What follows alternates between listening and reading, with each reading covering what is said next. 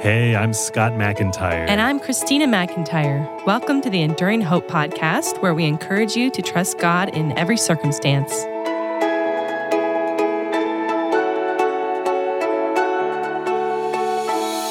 Scott, I have a random bit of trivia for you. Okay, I could do some trivia.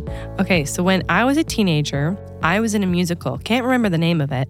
And one of the songs was called Murphy's Law. All I remember from it is, Murphy's Law, you gotta love it. Murphy's Law, no one's above it. Okay, that's catchy, actually. I have no idea why I did this, but I decided to look up the origin of Murphy's Law, the law that says if something can go wrong, it will. Yes. So I found out that it started sometime in 1949 at an Air Force base and was named after a real guy named Captain Edward A. Murphy. Murphy was an engineer working on a project designed to see how much sudden deceleration a person can withstand in a crash.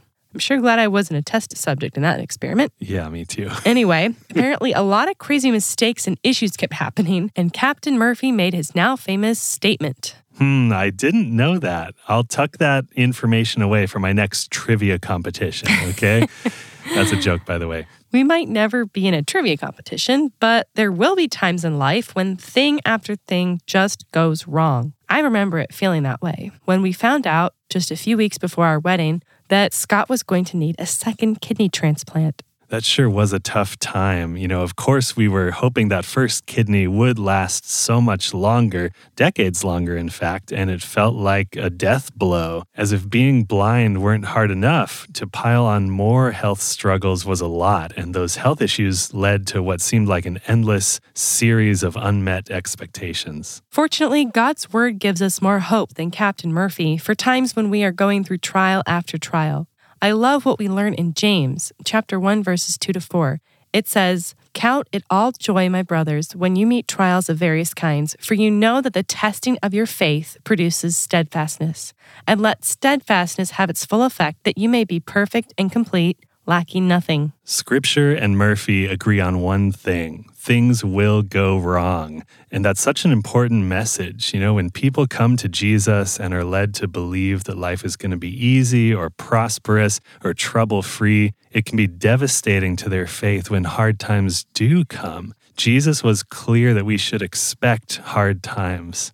In John chapter 16, verse 33, he says, "I have said these things to you that you may have peace. In the world you will have tribulation, but take heart, I have overcome the world." It's encouraging to know that trials are to be expected and not the result of something we've done wrong or should be doing better.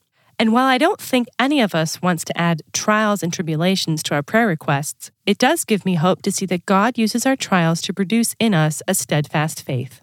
If we had a struggle-free life, our faith would be untested and underdeveloped. Trials strengthen our faith, and that can bring us joy. And it brings us hope. One of my favorite passages I talk about a lot, Romans chapter 5, verses 3-5, tells us this: "Not only that, but we rejoice in our sufferings, knowing that suffering produces endurance, and endurance produces character, and character produces hope. And hope does not put us to shame, because God's love has been poured into our hearts through the Holy Spirit who has been given to us." I love those verses. Yeah, we don't need to have a fatalistic view of life, a view that sees life as a purposeless series of catastrophic letdowns. Because of the Holy Spirit working in our hearts, we can have a new perspective about our trials. Not only do we grow in times of trial, but we learn to depend on God and trust Him. And there is nothing worth more than strong faith in Him. 1 Peter 1, 6-7 says it so beautifully. It says, "In this you rejoice, though now for a little while. If necessary, you have been grieved by various trials, so that the tested genuineness of your faith, more precious than gold that perishes though it is tested by fire, may be found to result in praise and glory and honor at the revelation of Jesus Christ." There's a quote commonly attributed to Charles Spurgeon. It says, "I've learned to kiss the wave that throws me against the rock of ages."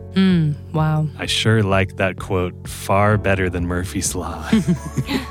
Christina and I look back at our most trying times with gratitude. We can see how each and every wave produced immeasurable fruit in our lives. Yes, they did. And for you as you're listening today, whether you're enduring a wave after wave season or whether you will in the future, we're praying that you can find hope in our story and in the truth of God's precious word. If you have a question, you need prayer, or you need help taking the next step in your spiritual journey, please reach out to us on scottmcintyre.com. We would love to hear from you.